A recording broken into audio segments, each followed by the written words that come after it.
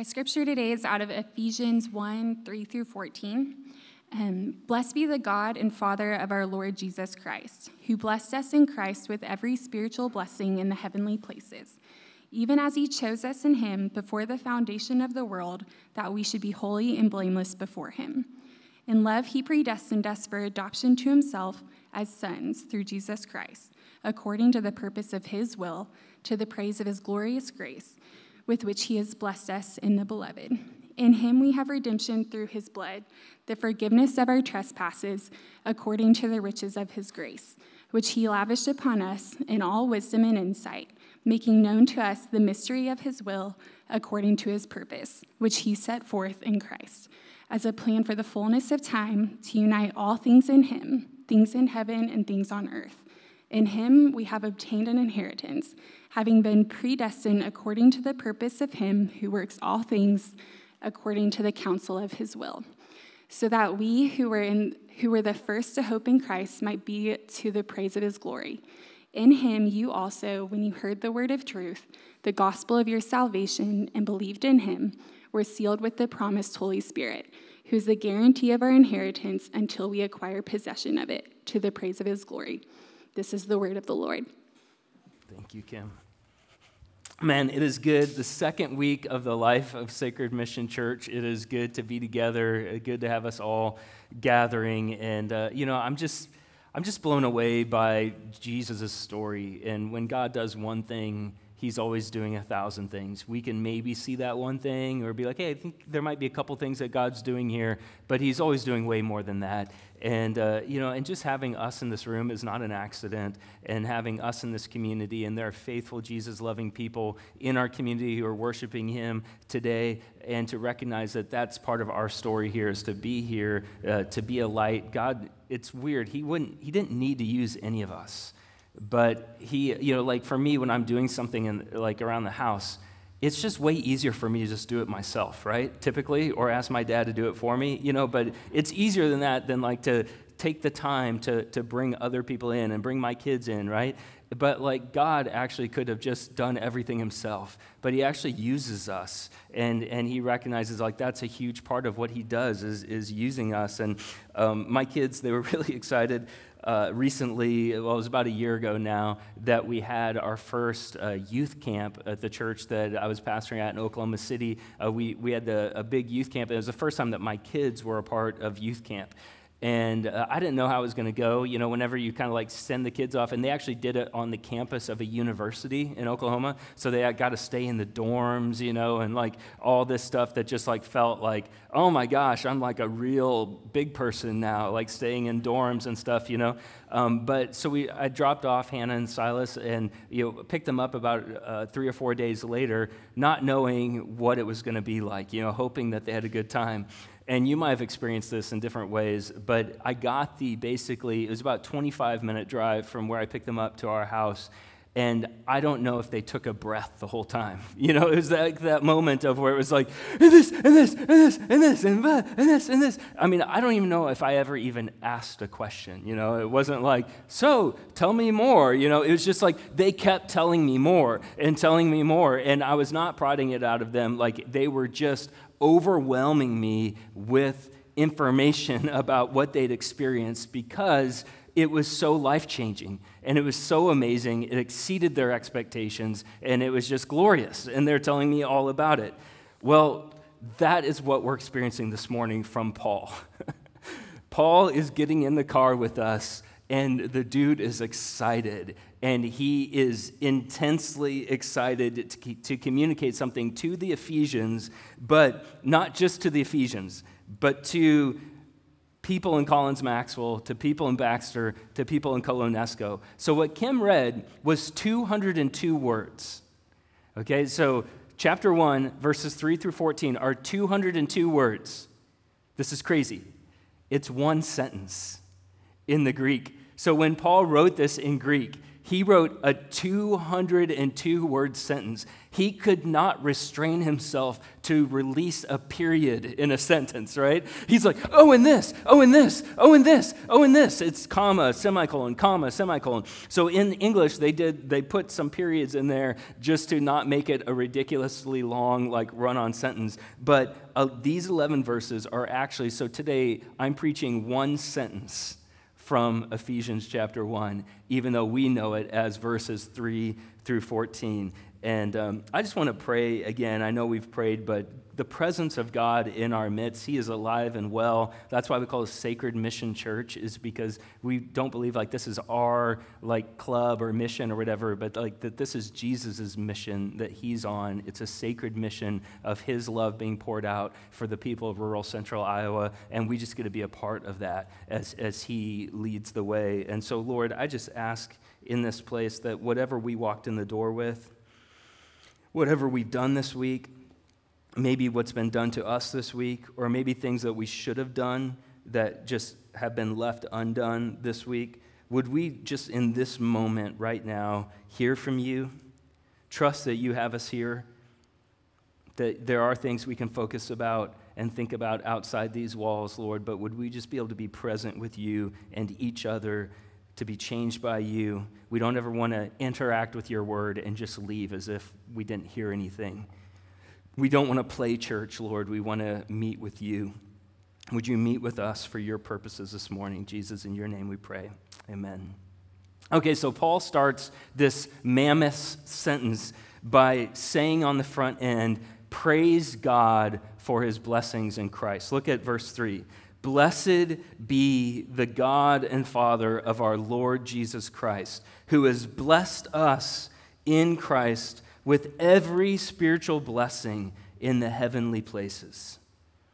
Some people are blessed by having like a lot of farmland in the area, and you're just like, wow, you're really blessed by having a lot of farmland, or you're really blessed by the opportunities that you have here. And Paul is starting by saying, this God has blessed us. He has lavished his blessing on us, not by giving us 80 acres, but by actually not holding back any blessings from heaven. Look at that. Blessed us in Christ with every spiritual blessing in the heavenly places. You know, I even feel sometimes like if I'm really just in a funk, not feeling, I'm just in a funk, I realize like I will like go quiet and like give the silent treatment to the people I know, you know? It's just kind of like, so I'm not the type that will like explode in anger. I'm like just like quiet, withdraw, and like just giving people the silent treatment. Like that'll show them I'm gonna be quiet, you know? And some might relate in here, you know? But thankfully my kids have me as their father, but then they also have a perfect father that doesn't treat them that way. I'm not treated that way by my perfect father. He actually doesn't withhold. He doesn't give me the silent treatment. He actually lavishes his love on me. And Paul just comes out of the gate that way. One of the reasons why Paul can't drop a period for more than 200 words is because it's true for him, it's true for me, and for everyone, that every spiritual blessing in the heavenly places is available to you and everybody you know. Is this important to you? Does it make you yawn? Well, here's what Paul's doing here. Paul is going to give us 4 reasons, okay? He's going to give us 4 reasons why each of us should live the rest of our lives praising God with abandon, okay? Like all in. He's going to say, on the front end of this letter, I'm going to give you 4 reasons why you should be all in with Jesus for the rest of your life, okay? It's not because he could only think of 4, but that's what he fit in a 202-word sentence, is 4 reasons. And the first reason is that he can say, I can say, we can say, I am chosen. I am chosen by God. Look at verse 4. Even as he chose us in him before the foundation of the world. So he's saying, you have been chosen to be in Jesus before the foundation of the world, that we should be holy and blameless before him. In love, he predestined us for adoption to himself as sons, through Jesus Christ, according to the purpose of his will. I didn't make this up. You didn't make this happen. It's according to the purpose of his will. Verse 6, to the praise of his glorious grace, which with he has blessed us in the beloved. So let's kind of go back to verse 4, though. Even as he chose us in him before the foundation of the world. So God is, we didn't show up until me, 1978, others earlier, others later, right? Our kind of history on planet Earth is rather limited. His is not. God has a long story of being patient with the people he created. So let's kind of go back there and look at the significance of this. So remember, human beings number 1 and number 2. So human being number 1, Adam. Human being number 2, Eve. They both disobeyed God. Great opportunity for him to walk away from humans and just be like, I'm just going to do stuff with angels from now on, or whatever, right? Human being number 1 and number 2 disobeyed him. Human being number 3 murdered human being number 4. That could have been the end of the story, but there's a lot more. He then formed a people to be a light to all peoples. He led them, he taught them, he formed them. He didn't walk away from them, he walked to them, even as they were walking away from him. As a whole, it was all a shadow of a relationship that would come. When the fullness of time came, the book of Galatians tells us, when the fullness of time came, the impossible became possible.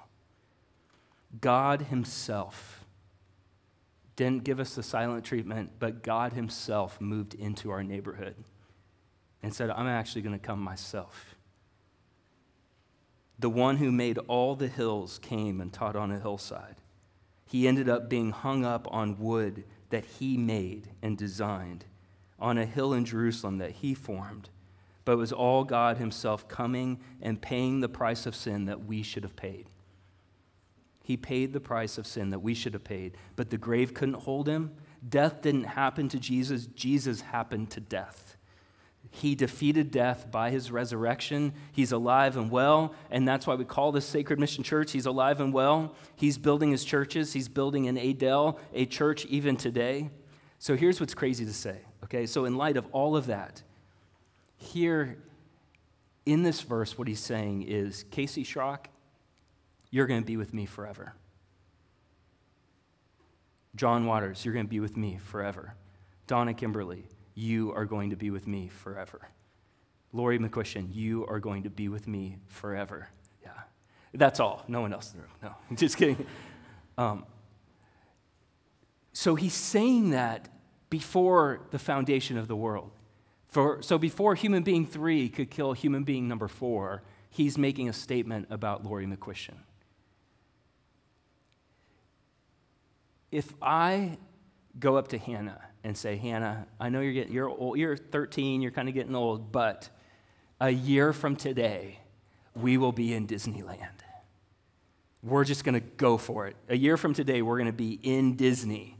I think my kids would still really celebrate, but there's a reality that I can't make that statement. Now, I can say, hey, I bought tickets for Disney for a year from today, and we're probably going to be there. But my septic system could utterly collapse, and Disney isn't going to happen, right? We're literally going to flush all that money down the toilet, and it's going into that system. If one of us could be sick, so sick that we couldn't go, or it could be that our cars both just utterly break down, and we got to just break the bank on that and just be hey, I know Disney was going to happen, but things I couldn't foresee is preventing us from going to Disney, right? That's just me trying to make a statement about something 1 year from now, and I do not have the power to make that statement. I can say, I hope we'll be at Disney next year, but I don't have the power to actually make that statement. And one of the reasons Paul is excited out of his mind is because God can say, Lori McCushion, you will be with me forever. And it's he is powerful enough, he is all-knowing enough to know that to make that statement means that he's going to have to send his son to die for her. To make that statement, he says, everything that needs to happen, I will move heaven and earth to make that happen, and I alone can make that statement. And so for Paul to say, we are chosen before the foundation of the world, it's like he can say that, and he did, and he does say that. That's why we're so blessed, is because the one that can make that statement has made it. He is able, he knows all that it's going to take to keep it. And a natural question from here then is, well, I hope he chose me. I hope I'm chosen. I hope my neighbor's chosen. I hope these people that I love are chosen. If his choosing is so solidified, I hope they're chosen. Look at Romans 10, verse 13. I think we have it up here. Romans 10:13. For everyone who calls on the name of the Lord will be saved. So there's no person on earth that's like, man, I so wish I could put my faith in Jesus. I so wish that Jesus would be my Savior. I'm so desiring to be with him and to receive all that Paul's talking about in Ephesians, but I'm not chosen, so I might as well just go home. It's like, no, whoever calls on the name of the Lord will be saved. Paul can confidently say, I am chosen. I don't need to worry if I'm going to make it. I don't need to worry if I'm going to make it. Paul's given us 4 reasons why each of us should live for the rest of our lives praising God with abandon. First, we're chosen. Second, we can say, I am redeemed. Look at verse 7. I am redeemed. In him we have redemption through his blood, the forgiveness of our trespasses, according to the riches of his grace, which he lavished upon us in all wisdom and insight, making known to us the mystery of his will according to his purposes, which he set forth in Christ as a plan for the fullness of time, to unite all things in him, things in heaven and things on earth. Because here's the reality. Paul had previously known about God. If you had asked Paul before he met Jesus on the road to Damascus, put his faith in Jesus as his Savior, before that, if you would have said, Paul, do you know God? As a Pharisee, it was likely that Paul potentially had a majority of the Old Testament memorized. So he'd be like, yeah, what book do you want? Deuteronomy? Sit down. I'll walk through the whole thing.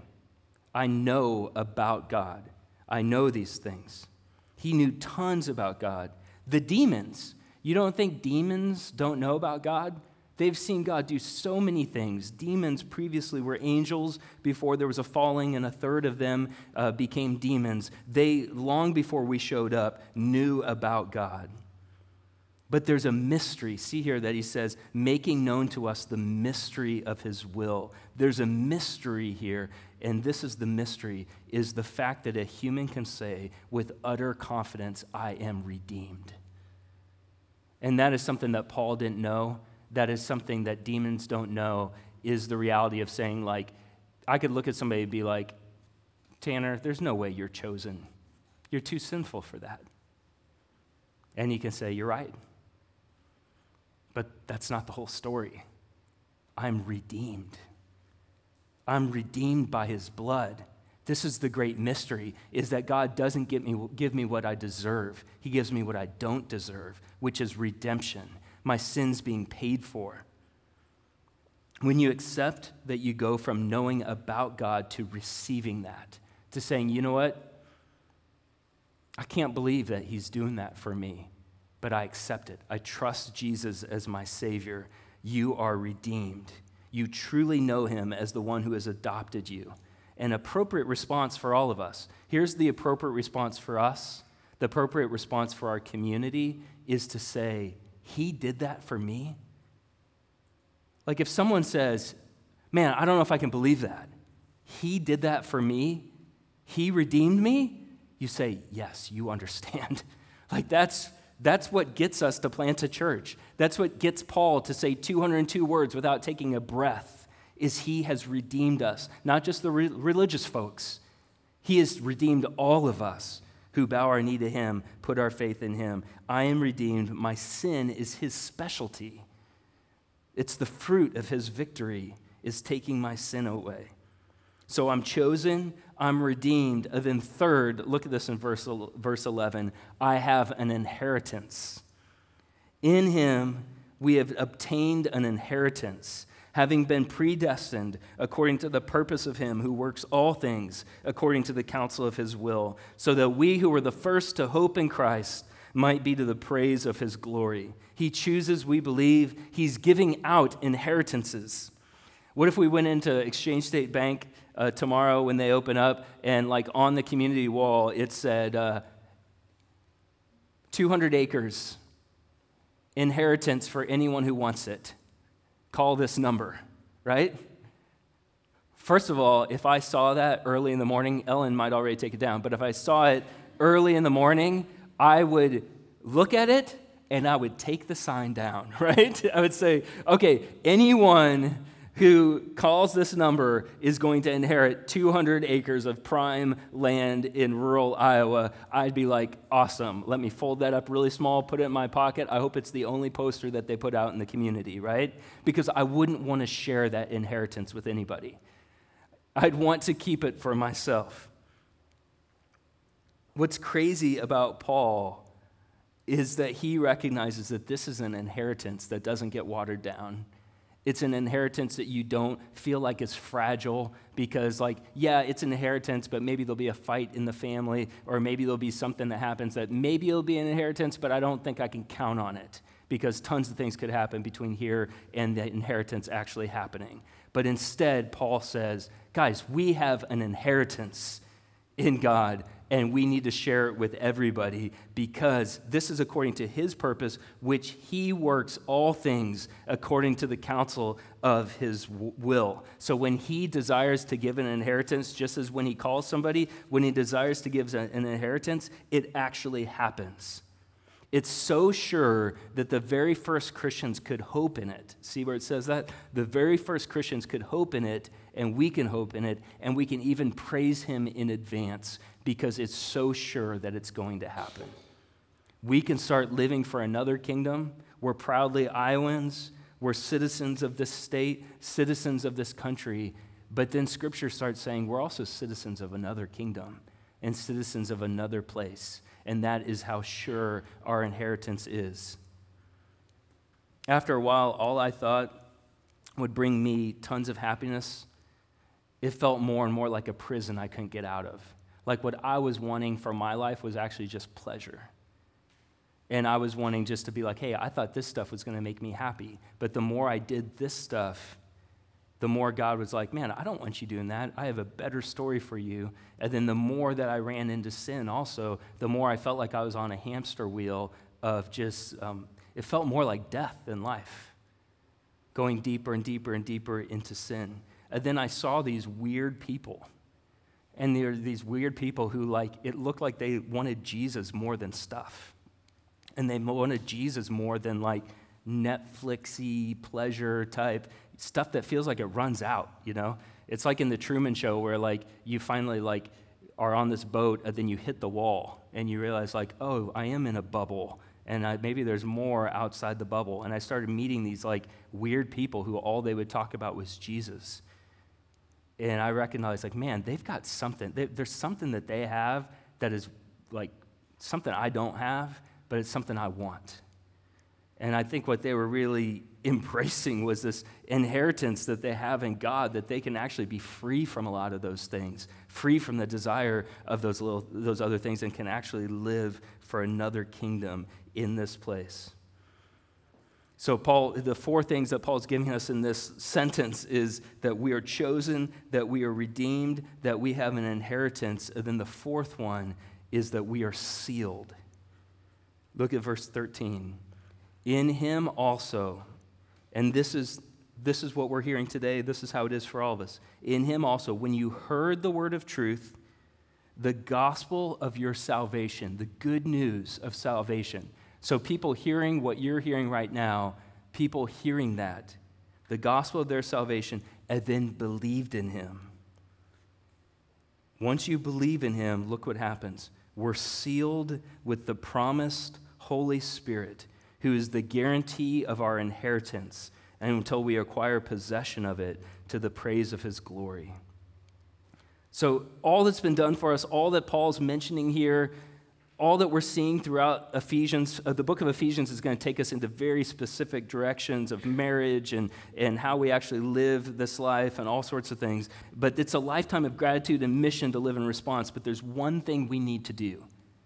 There's one thing we need to do, and it's not pay a bunch of money. It's not come a certain amount of time. The one thing we must do is believe. You see that here. When you heard the word of truth, the gospel of your salvation, and believed. The only thing we really bring to our salvation is our sin and belief. And he brings the rest.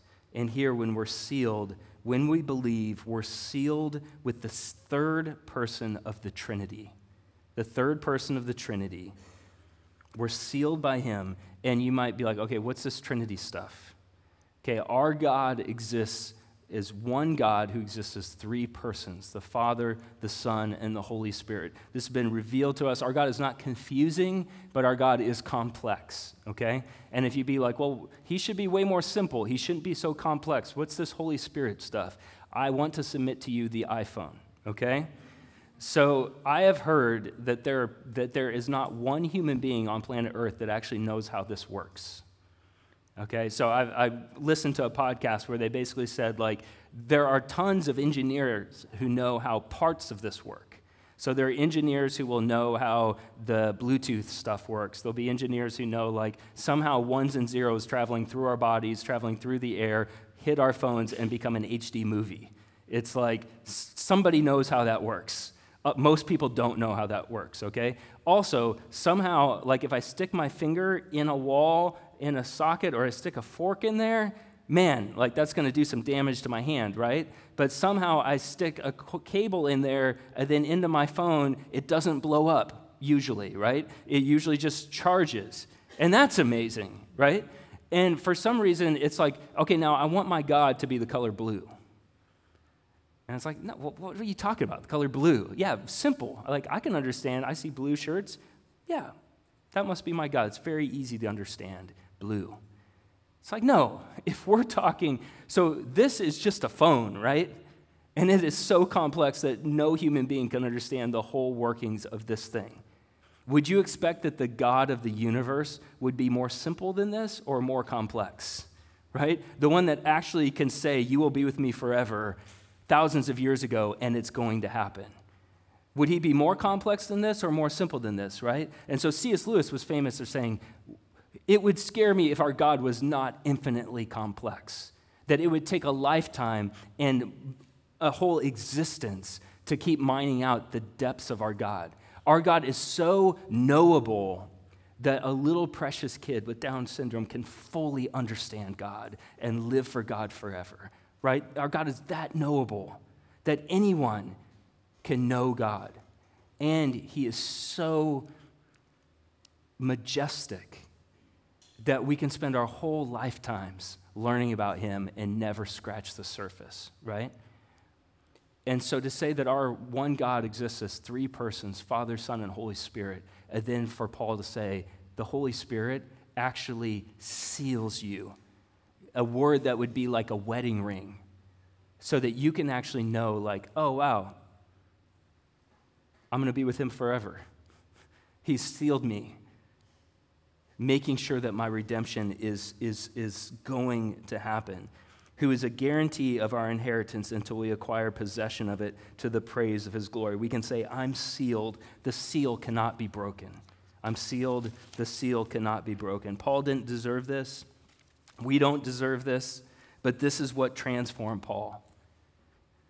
This is what didn't just transform Paul, but we think within about 100 years of Jesus, there are over 1 million people living for Jesus in the ancient world. These realities transformed just an entire people. These realities transform many of us in this room. This is what our church is being founded on. This is the type of transformation that we will not stop proclaiming, Lord willing, for the rest of our lives, because changed lives change lives. That's why God actually uses us, and we're his body, because changed lives change lives. And this is why Paul so is so fired up, writing all this in one sentence. There's no time for a period because we need to know this. And so there's a kind of a cutesy way. It's a little cheesy, but I have been like using this all week in my own heart and in my own mind. It's like this kind of cheesy way, Hannah, if you put it up there, to remember this is using the acronym Christ.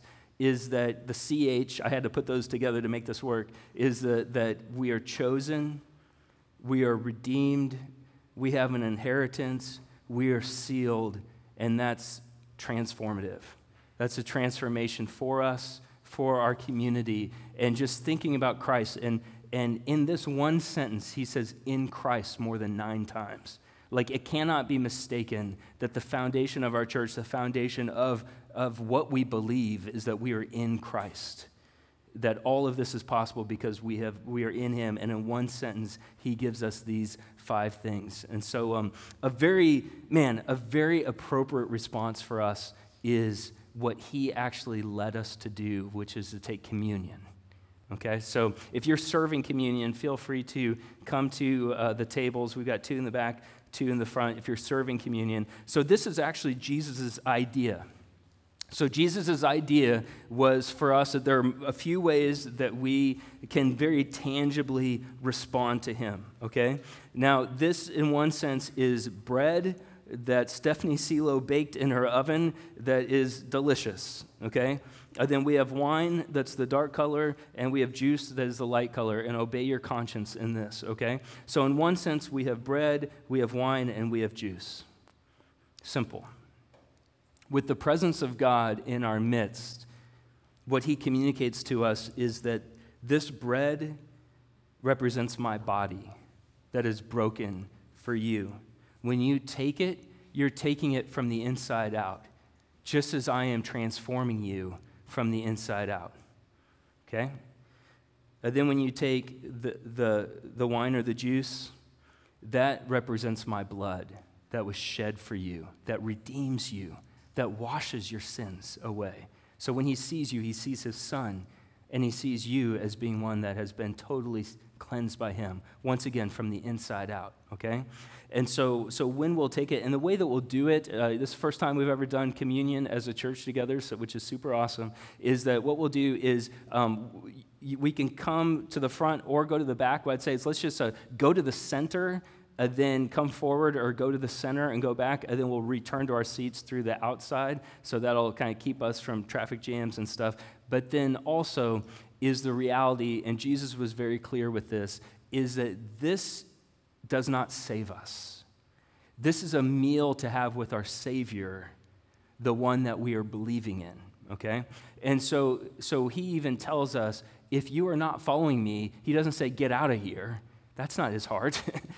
Be here. Be here. This is a beautiful moment. But what he does say is, don't take this. Take me. Take Jesus. So this is an incredible opportunity to pray and to say, God, I don't know if you're real, or maybe I know you're real, but I'm not sure if you're my Savior. Any of that stuff. This is a beautiful moment for all of us to respond. To respond in taking the elements in him, or to respond by just praying and seeking him and maybe putting your faith in him. Or we'd love to pray with you in any of those ways. So let's respond. Then what we'll do today too, we might not do this every time, but just take the bread and just kind of tear it off, then get the elements, then let's go back to our seats, and then we'll all take it together. Just as one family, we'll take it together. So let's respond to Jesus.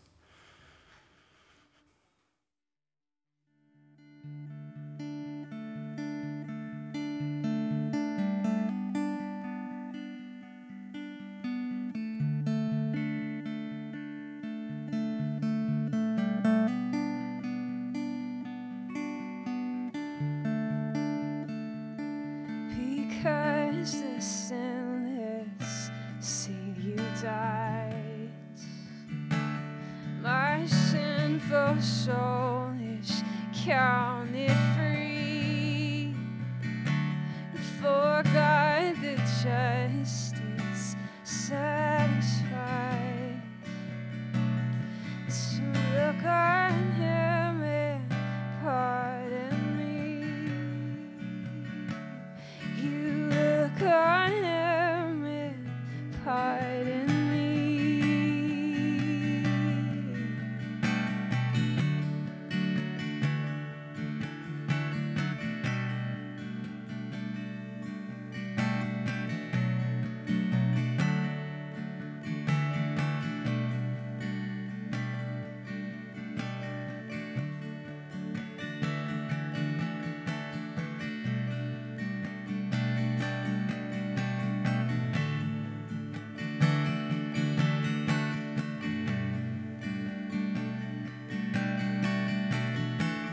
Could we all stand, take this?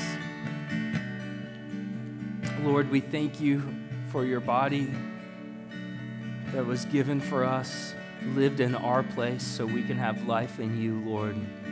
Lord, we take this in faith. Thank you, Lord.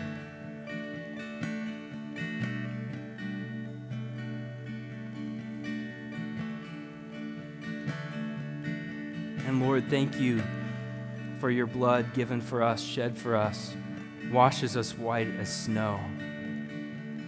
Lord, thank you. We lift our cups high. We thank you for not holding back, Lord, but we thank you for redeeming us for your glory where we live in you, and take this in faith, Jesus.